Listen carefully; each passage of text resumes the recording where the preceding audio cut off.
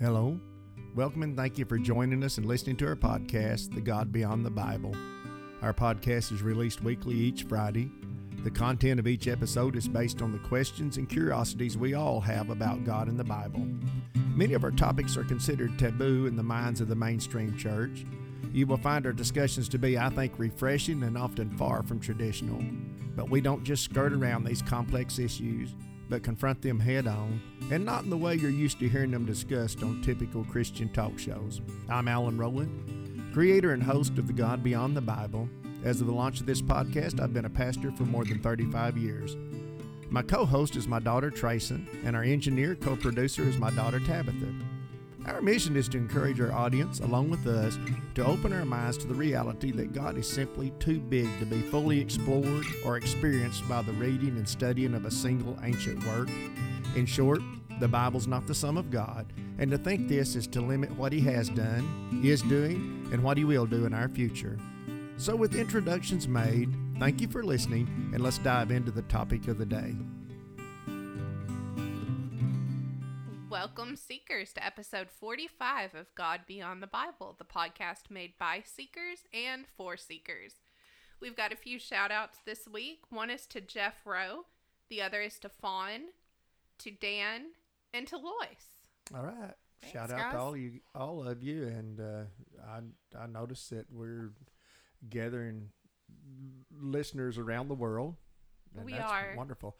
Last episode was number 44. I think I said 46 on the episode, but last episode was number 44, and it was on fear. And we discussed, among other things, how society is manipulated with fear tactics for profit and, for power, and how it develops hate and war, even to promote religion. Yes. And this episode, we're going to discuss what might be considered the biggest single fear of mankind: death. And the customs and traditions surrounding death, funerals, and such of that. Okay, so in this segment, we're going to answer the question, why are we so afraid of death and afraid of the unknown? Well, I think it's because it is the unknown. Mm-hmm. Yeah. I think, we just don't know about death, and it's scary. It's a It scary really is. thing. There are a lot of things we cannot control, but we all know that you 100% have no control over your death. You don't know when or how, and So, I think sometimes we connect that we die at a certain time because we've made mistakes. Yeah. That death's associated with mistakes. I'm just saying that. Okay. So I want to give you guys a few statistics. 1 out of every 1 people dies. Yeah, we're supposed to get used Worldwide. to it. Worldwide. That's not just in America or But- Arkansas. Actually, approximately 2 people die every second worldwide, and 4 people are born. 105 people die every minute, and 250 people are born. 6,316 deaths per hour, 15,000 births, 151,600 deaths per day, 360,000 births, 55.3 million people die every year, and 131.4 million people are born. That's from ecology.com.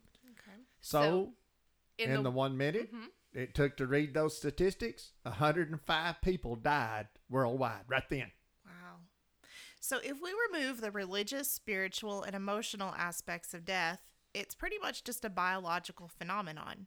We are a living organism, and living organisms come and go in cycles. Death is as natural a process as birth. Granted, it's much less anticipated in most cases. Well, Very positively anticipated Yeah. anyway, on a I positive started note. to say I very seldom see people preparing for a death with the same excitement that you do. Right. A new life coming into the Yeah, world. what if it's that rich uncle? Well, No, I'm an idiot. That's silly. We're being serious here. Okay. some are probably really uncomfortable with the topic of this episode. So why are we so squeamish and reluctant to talk about something that plays such a prominent role in life itself? Well, again, it's the unknown, and we just, I guess we gave those statistics to show it's as common as life. It is. It's it's as common as anything else that goes on in life. Well, to lessen the morbidity of is morbidity a word? I think sounds good to me. The morbidness. Okay, to lessen the morbidity of our topic, consider of the 150,000 people who die worldwide each day, about 2/3 or 100,000 of those people die to age-related complications. Did you know that? I did not. I did not. Now, that's worldwide. In the U.S. and other developed countries, about 90% of the daily deaths are age-related. You know, I have to add a little bit of lightness to this. Okay. There's a joke that's been going around social media, and it says something to the effect of, all of these fitness addict vegan people are going to be are going to look so foolish in 40 years lying there dying of nothing. They're dying of nothing. Yeah, that kind of goes with the age-related thing, does it? Okay, so many people deal with death by, not dealing with it. Just don't talk about it. Don't think about it. Do you think that this lessens or increases that type of person's anxiety over death? Being one of those people, for a long time, I can say it just increased my anxiety. To not talk about it? To not talk about it. Just don't approach the subject. We don't talk about that. We're not gonna, I think it's been strange for me because I've always been one of those people who was really open talking about it, and to sound a little bit morbid, interested in the whole funerary process and how things go along and things like that. So coming in contact with people who just don't want to talk about the inevitable was kind of weird to me. Well, I can talk about it in concept, but I don't want to bring it home for anyone I know. Like, I don't want to talk about it specifically. You don't want to talk about me dying and leaving you all those millions of dollars. Yeah. Really? Millions? No, I'm just kidding. Of debt. No, I'm just kidding. Yeah. Yeah, of debt. So, is it? It's me this time. Okay, usually I'm the one when it comes to me. I'm not prepared. Okay. Yeah, I completely lost my place. Well, some have said death doesn't concern me. It's the process of dying. Do y'all think that's a legitimate statement? Well, yeah. Yeah. I mean, once you're there. Well, I mean, You're really, there. yeah. If you could go, everyone wants to go in their sleep, right? Just go to sleep and not that you hear everyone say that. Nobody wants to die those excruciating long. That's my thing. I have a little bit of a fear of a long drawn out illness that ends in death. I would much rather just go to sleep and not wake up. But we all know that that doesn't always. It's throwing a dart at a board. I mean, we don't even get that much odds, do we? No. Because we could add some accuracy to the dart, maybe. So I think it was Clint Eastwood in one of his movies that said there was a guy that was dying there and said, "I don't know if I can die." He said, "Oh, dying's easy. It's living that's hard." I like that. And that is a good, that's kind of a way to look at it. So how does one come to terms with their own mortality, the brevity of life? How do you come to terms with that? Certainly not just not thinking about it's not going to make it go away. No. I have struggled with this in the past, right. And but one of the things you said to me, Dad, when I was really struggling is, and it may sound harsh, but it really made me take a second. He said, "Do you think?" Because I worry about my kids if something were to happen, and he said, "Do you think they're not going to be okay? Do you?" He said they're going to be sad, but they're going to be okay. And I realized that I was making myself so important in a way. Well, you pointed out I didn't have to say it. But I felt like no one could go on without me. Didn't we cover some of this in our ego episode? We did. That our ego is so great that we really think, what is my family? The world will not go on with that. Another bag of trash will never get hauled. Right. If I die tomorrow. For me, a lot of it was Eckhart Tolle had a quote in one of his writings that was, "I can survive all but one thing in my life, and there is nothing I can do about that one thing." And for someone who suffers from anxiety and has a need to control, because for me, my anxiety is a need to control, and my anxiety is about what I cannot control. That was kind of a release for me to just say, okay, everything else is going to be fine, and this one thing, I can't do anything about it, and nothing after it really matters anyway. Right. Well, who gets to ask this last question, number 9? I will. Okay. Would we really want to know how and exactly when you were going to die? Now think about that before you answer. Initial thought, I say, well, yeah. But then I think I would spend my whole life counting down to that second, Would there be more anxiety if it says, okay, now you're going to have this type of cancer? Yeah. and it's Well. going to be. And you say, okay, but I don't have to worry about it because that's going to be in 2057. But you know, But what about in 2050? exactly.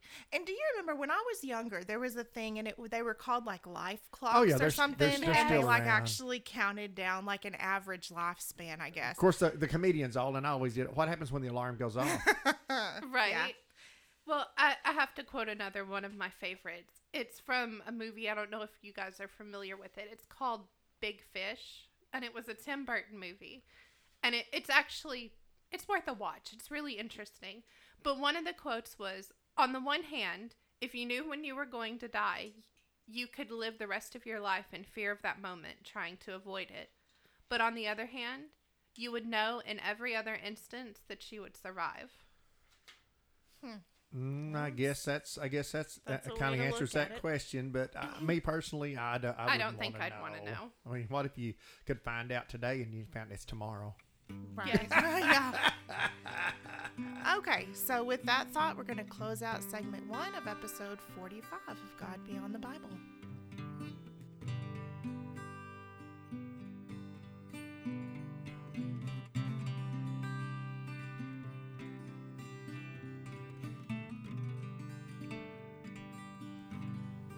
And welcome back, Seekers, to episode 45 of God Beyond the Bible. Today's topic is that age-old enemy we call death. Well, in the first segment, we more or less presented the certainty of death, as if we needed any statistics to affirm that. We're all going to face death, along with many of our loved ones along the way. That's a reality of life. Mm-hmm, I mean, is. folks, if you're listening, I can't think about that. It doesn't matter whether you think about it or not. Right. But you know, something I'll say, and I'm only 29. I haven't lived nearly as long as a lot of people in this world or In this room. yeah. But I have realized that my fear of death has shrunk measurably the more people I've seen that I've known that have crossed over. You kind of start losing that fear because I do believe there's something after where we see and know these people again, and you kind of have that comfort level of there's somebody there that I know. Well, you know, Solomon said the dead know nothing. Mm-hmm. Now, see, that goes back. They didn't really have a concept of afterlife. Right. I mean, resurrection was kind of presented by Jesus, wasn't it? I mean, yes. They were just, you know, they were struggling with this concept of resurrection. And but let's just think about that for a moment. What you said, if there's nothing, is that something to fear? No. Is nothing something to fear? If there was, I mean, I personally believe there's afterlife. I think we've got some pretty convincing evidence that there's afterlife. But I'm just saying, if it wasn't, is that something to fear then? No. Nothing? No. Do we fear nothing? No. Okay. Okay, so in this second segment, we're going to ask just a few questions and explore our thoughts on this deeply feared yet natural process we call death. We're going to talk about quantity of life versus quality of life. What about that? Let's talk about that. Well, I mean, I I personally would Right. choose quality every time. We think we would. We think we would. Yes. But I had a friend of mine that had cancer, and he a fellow guitarist, and he was going through cancer and stuff, and gosh, it was awful. It was just that he'd had his jaw reconstructed and everything. Just he was in terrible shape. And one day, just barely able to talk, he said, "I've come to the place." He said, "I'm tired. I'm tired of the treatments. I'm tired of it." He said, "I've got to consider quality versus quantity." And I think when it's us, if we're talking about ourselves, we tend to say, okay, well, I want quality. But when we're talking about our parent or a spouse, we just don't want to. I mean, I'm not it ready becomes a yet. quantity thing because It we still does. want them here with us. Or I've been that way before. You don't want to see them suffer, but you don't want to let them go either. No. So, what about, I know this is a really hard one, but what about assisted suicide? You know that's playing God, right? Well, what about removing life support? Well, that's not playing God. That's mercy. Now I know this is tough, and we shouldn't take this lightly. Let's No. don't. I'm not joking. I'm going to about be this. Let's don't take- 100% honest. I guess that should just be a decision made by that person. I can't. I think so. I'm going to lay this on a little thicker. What do we do with one of our pets that's suffering? That's true. We let them go to sleep. We do. I mean, we do. We put them We to sleep. assist them. Yes. I'm just making some statements here now, guys. But I know it's- I'm going to get some real flack from our religious friends, from our Christian friends. I'm going to get some real flack. I'm just telling you what the reality of life, how we cut the hairs, things like remove the feeding tube, remove the life support, all of this stuff. And then when we come to the concept of assisting someone to die, let's suddenly think about that, that's playing God. When people talk about assisted suicide, it is a terminal illness anyway. That person is inevitably. Yeah, it ain't a person just because I went through a divorce. Exactly. And I'm not saying, and I know the argument, well, God can intervene and miraculously heal them. Well, he can do that, I guess, at any point. But, it's a real thing. And he could keep the suicide from working, couldn't he? Guess he could. Just one more thing I failed at. Okay, we're not making light of this. We are not. Just this. We want it, but we're trying. This is a deep, hard subject, and you have to use a little levity here. Is it me? Will society someday come to the place that part of a person's last will and testament might be the conditions of which they would prefer their life to end? I think we're coming really close. Are we not to really this. there? Because we have these living wills that we say, do not put me on the life support. Do not resuscitate me if my heart stops. No CPR. DNR. We used to, when I was in medical, working with the medical crews and going on scenes. That's what we had to ask: is there a DNR before we ever did? Because, but a lot of people would have a DNR, and the family wouldn't know about it. So it did very little good. But do not resuscitate is what that means. But we're pretty close to that right now. And I think we're really squeamish about all of this stuff. And I know cases of people that have these living wills and the family doesn't honor them. And that would be, yeah. I mean, it's a hard call because I think about if it were you or Mom. And of course I would want to honor your wishes, especially with a living will. But I can also see the side of that being a really hard thing to make that decision. And so I wonder, is that maybe something that should be put in a doctor's hands where you go, okay, this is what they want. But and on the flip side of that, if somebody has it, if you guys had it, then that kind of takes the power out of my hands anyway. Yes, it does. This is the decision they make. If it's made known. If you've made it known to more than just one person, if you've took, copies of it and given to everybody or whatever. Okay, so what about the guilt factor of those who carried out those wishes? Now, we're not just talking about assisted suicide. No. We're talking about the person who said, I don't want to see him, her on life support. Right. They wouldn't want that. I had a guy call me. I'll tell you a personal experience. I was one of the first, probably the first church pastored, I think it was, long years ago. And I got a call in the middle of the night, and it was a guy there that goes to church, and his dad was in the hospital. And they said, your dad's had a heart attack, a massive heart attack. If we don't put him on life support, he's not going to live. What do you want us to do? We believe he's suffered brain, all kinds of damage. We don't know what the recovery will be. It's going to be up to you. Well, the son calls me. I'm his pastor, and he calls me and said, what do you think I ought to do? I said, well, I know you want me to be objective. I said, all I can tell you is two things. One, I know your dad pretty well. I don't think he wants to lay around here. He believes in a better place than this, and I don't think he wants to lay around. And me personally, I don't think I would if it was me want to. But I said, I can't make that decision for you. You have to make that decision. About 10 minutes to call, I got a phone call, and he said, well, I didn't have to make the decision because while we were talking, Dad passed away. So, wow. Yeah. Big relief there. Right. Okay, how big a role has medicine played in making death an easier process for those suffering and for the families of those suffering? Let's give kudos. Let's give honor where honor deserves. Guys, we've got pain medications and medications too, and we call it make them comfortable. Sure. So, well, we don't know but I know when someone's in pain. Yes, absolutely. And when someone's suffering, and I'm thankful. I say, hey. Put a needle in my arm, and I'm sure, particularly from your point of view, give me your best stuff. As a pastor who's had to be there a lot when someone passed away. Yeah. Okay, so let's talk about the unsung heroes, because they really are. What about organizations that, even though they may be paid for their services, like hospice, they don't get paid enough? They do not. They help terminal patients and their families, and that is a ministry all calling. in its own. Yes. It really is. And those people do have to be called to that. You couldn't do that. No. With the consistency, because they just, the most they get to know a patient is as they're dying. So they're losing all of their clients. You can see, the ones that I've met, you can see that love for every patient that they And that's encounter. the They thing. truly care. Sure. And it's not just for the patient. They minister or they help those families. They Yes. learn how to navigate the ropes of grief and mourning and stuff. And all the things that the families aren't thinking about Exactly. in the impending Yeah. death. Do you find it difficult to visit those who have a terminal prognosis? I mean, what do you say to that person and their family? I'm not good at this. And we're just going to add the next one to it. Do you Yeah. just avoid the situation and feel guilty later? What about those situations when it's someone very close to you and you're not going to be able to avoid that?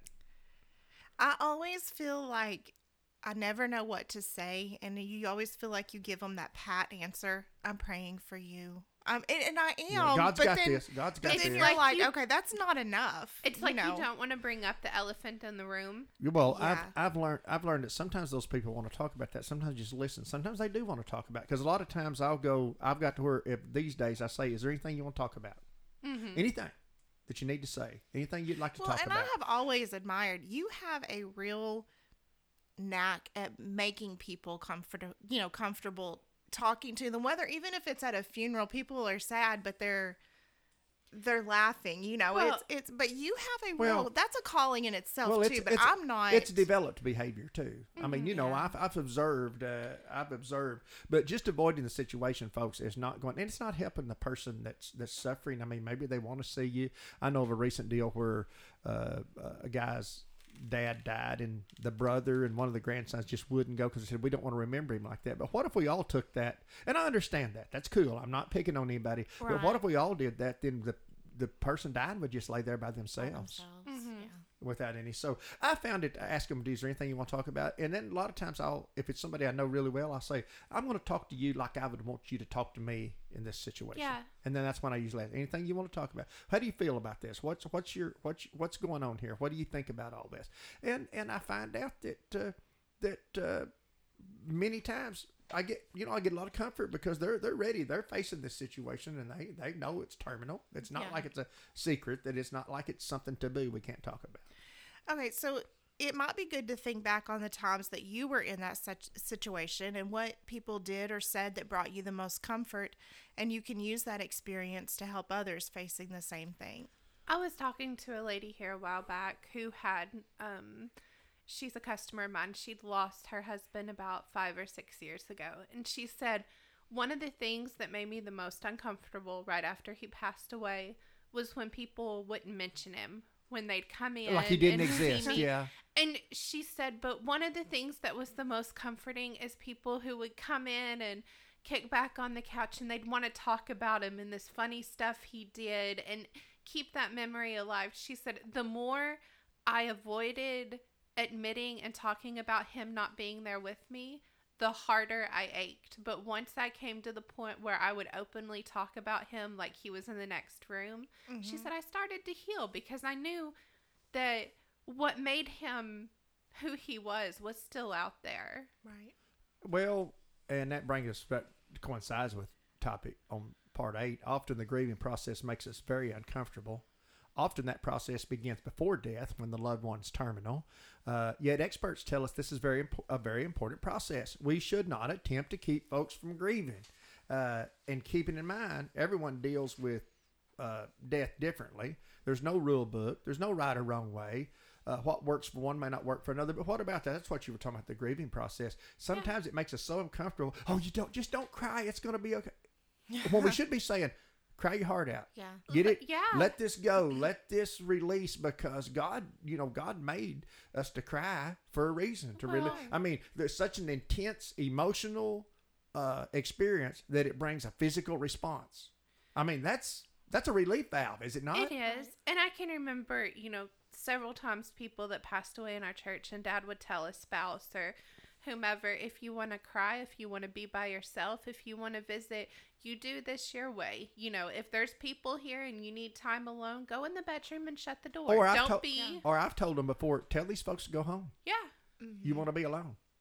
absolutely. Oh, she is so rude. He's so rude. We were there and asked us to leave, because sometimes our presence can just be overwhelming. Too many people, all of this going on. And what usually happens, 2 or 3 days, all of this activity, all this is going on, the funeral happens, boom. everybody's gone. Mm-hmm.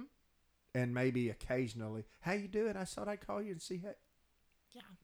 So, do you think that hearing and watching the near-death experiences of others helps? It does for me. It did me. Oh, yeah. Big time. It good, folks. I recommend this. And you say, oh, I don't believe in that. I mean, listen to those people. Look in their eyes. They're telling us. Now, some of them, I think they belong to the order of the hoo-hoo. But I had to bring that up. I listened to that episode again the other day. But, no, some people, you know, that they're giving some of those. And I'm thinking, you're telling a big old story. And some of those people are, you can just tell. It raises the hair on the back of your neck. You can feel the and it does, and it makes you realize that maybe this transition thing, because they weren't, I was feeling so, when they felt the pains when they came back. I was going to say, I've never heard any of the near-death experiences where they said, I was just in such fear of this situation. It was always, there was peace and love and comfort. Well, and I've grown to believe that, you know, when I was pregnant with my first child, I was scared of the delivery part. You know, you don't know what to expect until you experience it. And by the time that I was in labor, I had such a peace. Yeah. There was no time for fear. And I feel like God does that. He gives us that peace. And if he does it at those points in our life, then I have a feeling he does it at our death. Yeah, I can agree with that. More. And I think that's a great thought to go ahead and close out segment 2 with.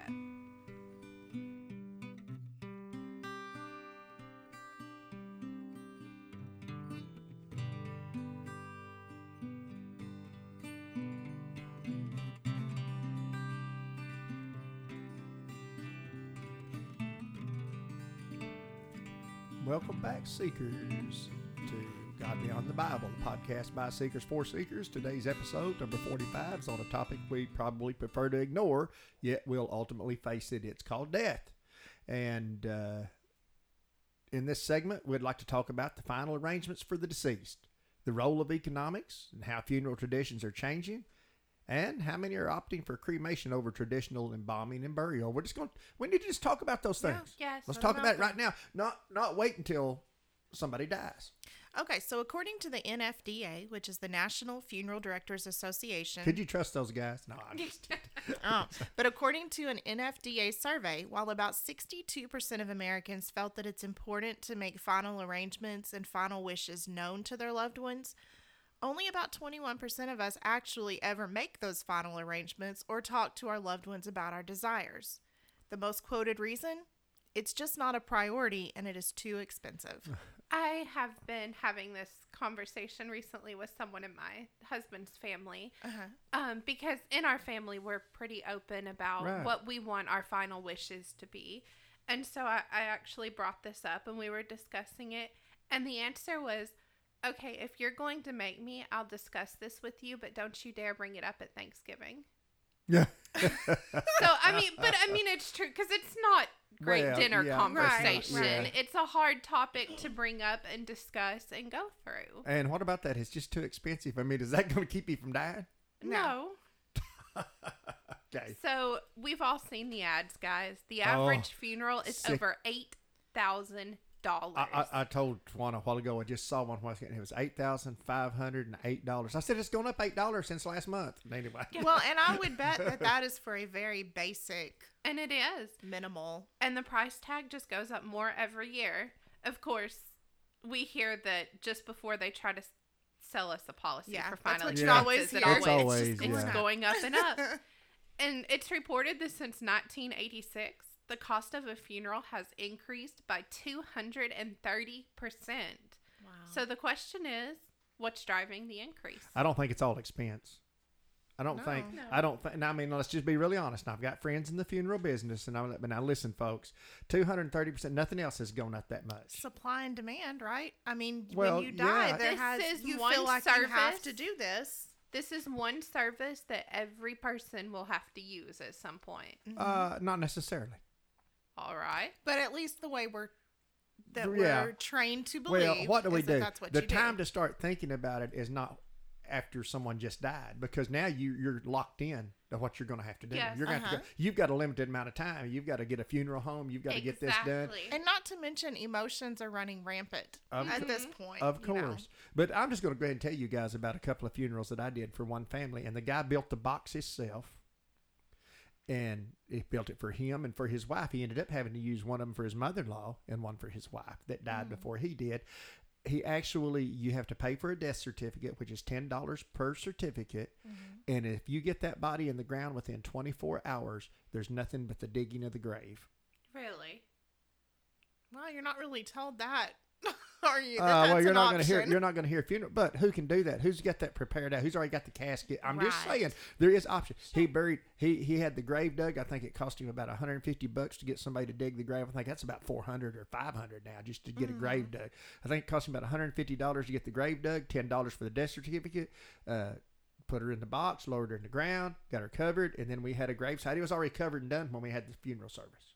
Wow. Just put them in the ground and then went to that site. And I'm just saying, there are ways There to are avoid other this. options. There are ways. Okay. While you couldn't pay most of us enough to engage in the career dealing with death on a daily basis, it seems that there is a steep price to be paid for those who are willing. But what can we do if we can't afford to die? Well, it's true. And honestly, a huge thank you to the people who do dedicate their lives to dealing with, Yeah, I couldn't because that's do it. not something I got a friend. I got a can friend do. here in the county. He's the coroner, and he just sees the most more.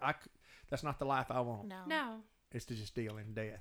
And I think of, put a little lighter note on it, remember the episode of Andy Griffith where he said, well, Andy told Barney, said, Barney, you're worried about that money that the government's taking. Said, you can't take it with you. He said, yeah, but the way it's going, I may not be able to go myself. Exactly. Okay, so let's talk about cremation. It's an option that's been around a long time, but due to the rising cost of traditional funerals, since about 2015, those opting for cremations has surpassed those having traditional funerals.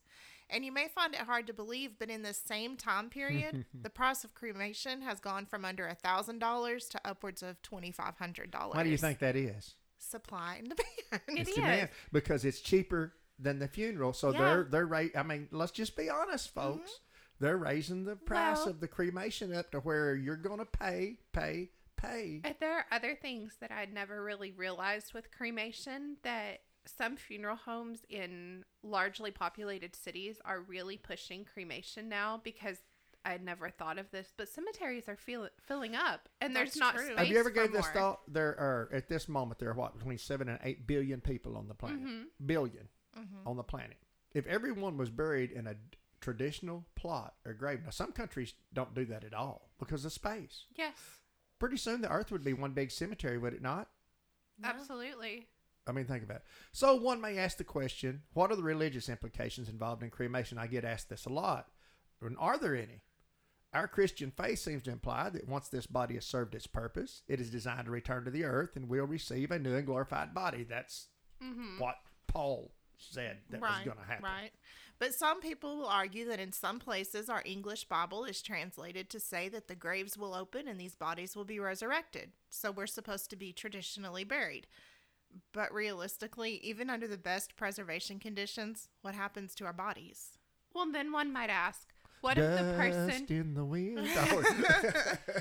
what if the people whose bodies are never recovered, that are destroyed in fires, crashes, and wars and bombings?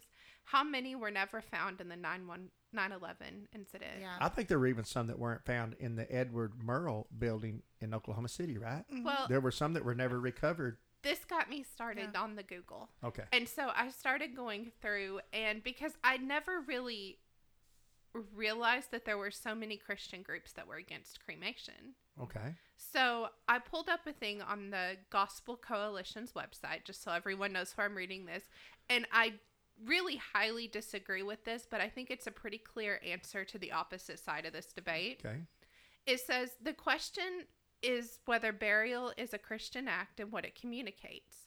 Of course, God can resurrect a cremated Christian or one burned at the stake, ripped apart by lions in a coliseum, or eaten by a shark off the coast of Florida. But are funerals simply the way we dispose of remains? If they are, then why bother with a graveyard? Why not just send them off to the landfill? Christians are not disposing of a thing, shell, or husk. It's caring for a person. The body belongs to a person who will one day reclaim it. I got a feeling a funeral director, a funeral home I just owner. couldn't One day make- reclaim it. That's what it said. Would one day reclaim it, and I could not make any sense out of that. I'm just going to tell you something. if God wants to, He can knows every atom of where everything is if He needs to bring it back. But I'm not So of I the guess impression. what they're saying is that you need to just make it easier for God.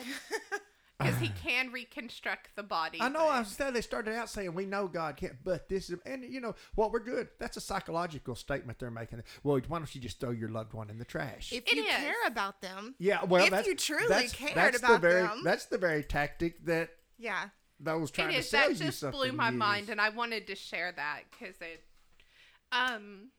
We should note that in many ways, the traditional funeral with the presence of the body may even be more difficult on the family than a memorial service that doesn't follow tradition. I will say I'm one of those people. I do not look at the body in the casket when I'm walking by. I don't want that to be. The last memory you have of someone Yeah. that you Yeah. cared about. I can agree with that. And I think it's refreshing to see that many people are getting creative with memorials and they're bypassing a lot of the expense and the religious implications of using a specified building such as a church or a funeral chapel. And I want to just tell you guys something. You check into this. Everything you have that funeral home to do costs you bucks. Mm-hmm. And if you use their chapel, it costs you bucks. If you have them transport the body to the church, it costs you bucks. One of the cheapest way to have a funeral right now, I'm telling you from experience, not my own, but others, but it is my experience with other, is that to have a graveside ceremony, and you know, you're going to dig the grave. If you want to pay to have them set up that little thing over your head, if not, have a graveside ceremony. And Yeah. Well, and it would be kind of neat to see how we evolved because, I mean, we've always, in early American history, world history, didn't they have wakes or something where they set the body up inside the house? I did. That was mostly to see if they woke up, though, right? I didn't. Oh, to yeah. make sure they were really. It was called a wake. But I didn't point out earlier, but you know, in Jesus' day, remember where Jesus went in and healed the little girl and the mourners Yes. were all there? Did you know that it was tradition in that time to pay people to mourn? Yeah, you would. Yes, I read. They were yeah. hired. You hired mourners. You had people They to were wail hired and to- cry and do all. You were a professional mourner. How would you like to have that for you? What are you? I'm a professional mourner. Life is so bad. Yeah. I mean. But now, I I'm guess not my laughing, question but is it's- though, I know where it's did a we cultural move? thing. Where did we move from just putting the body in the ground to having this service in the chapel and then going to the graveside and then Well, because we Just keep It's a milking really it out, making and it bigger and bigger, longer yeah. and longer. I actually learned this was in my study for this because I was reading with those with wakes and things like that. Typically, you had a family cemetery, which was out on some part of the farm, out in a back corner where the bodies of the family would be put. And a lot of it started changing over when churches started coming up with these things called graveyards, Right. which were consecrated, blessed ground adjacent to a church. And let's be honest, there again, Where I'm not you picking on I'm paid- not picking on my Catholic friends. Yes. But they started this, and if you were to be buried in the sacred ground, if they want to, in their opinion, that was good. You were going to go to heaven. If they buried you outside, they made you be buried somewhere else. That was slander on you and your family. oh, that's interesting. They wouldn't let you be buried. Tabitha, you're 7 before we. Okay. So one might point out that as the baby boomers enter this process, we're going to see the greatest influx of people needing an exit plan in the history of the U.S. I mean, think about But that. That's true. My generation, the Generation X, we barely replaced ourselves. Right. yeah. The baby boomers, the average family was 4, 5 children. Mm-hmm. Now think about that. They're all in their 60s and 70s now. What's that going to do? I never really thought about it, but that's I true. hadn't either. So this might I'm be sure a time, if you're a baby boomer thinking about it, you're glad to hear that. But we're just talking about the economics of this whole thing. And So this might be just the time for a new approach to an age-old problem. And huh? I think if every other industry is changing and evolving, it's only fair to say that the funeral industry will. Yeah, as well. I don't know how we're going to do this. I know that right now this thing with the cremation thing, and it has become, you think over 50% now. I think someone just Well- told me. I read 46%, but half of the people right now are being cremated. We don't even have enough crematories. Some of these crematories are running day and night. I know there's one here in Arkansas that runs 24 hours a day and night, and they can't stay up. You know that after you're cremated for another $800, you can be shot into space? I just thought I'd share that with everybody as an option. Okay, but that's really getting the price back up there. Yeah. Are we ready to conclude? I think we better. As a pastor, I've officiated dozens, if not hundreds, of final services for a lot of families. While I have a lot of friends who serve in the funeral business, who truly care for the grieving families, the truth is, death's become big business. Yes. And as far as advice on dealing with death, I myself found it beneficial to acknowledge my own mortality, and as weird as it sounds, to embrace it. Death is very natural. I was inspired to do this episode. Actually, I was removing the plants from my garden following an early October frost that we had a couple of weeks ago. Those plants did exactly what God designed them to do. They grew, they made vegetables right up until the day the season overtook them. When we come to grips with our own mortality and the certainty of death, I think we'll live a life much fuller. We can develop an attitude of living in the moment and not always living for some time in the future. Perhaps it's time for a new approach to death. Possibly families should have pre-arrangement parties. I mean, kind of like Tupperware. But it's an idea where you could just get everything out there for everyone at one time. And we could talk about it, and we can make jokes about it up till the person died. We could laugh about it. It's like, you're really going to be buried in blue shoes. That's the song you want. You want another one bites the dust. Yeah, there you go. Wouldn't that be cool? It would be, if we could do open. that. Yeah. So with a festive atmosphere, we talk openly about our departure and our wishes, and yes, how the expense will be met. Mm-hmm. That's the one we really don't want to talk about, right? Yeah. And remember, funerals are really about profits, and the amount you spend on a deceased loved one is not an indicator of how much you love them or how important their life was to you. One more thing, as a believer, I think we'll find that once we make the transition, we spend way too much time worrying about and being anxious about death. Yes. God has it figured out. If he doesn't, no one does. Nope. According to those who knew his mission best, that our Lord Jesus conquered death, and he did it in a very public way so that we may know he has it covered. And with that said, until next time, as always, God's grace, peace, and love on each of you from all of us here at God Beyond the Bible. Did you enjoy listening to God Beyond the Bible? Do you have an idea for an episode? Connect with us today. Visit our website at godbeyondthebible.com, all one word, or send us an email at email@godbeyondthebible.com, or you can visit us on Facebook. Just type God Beyond the Bible into the search bar.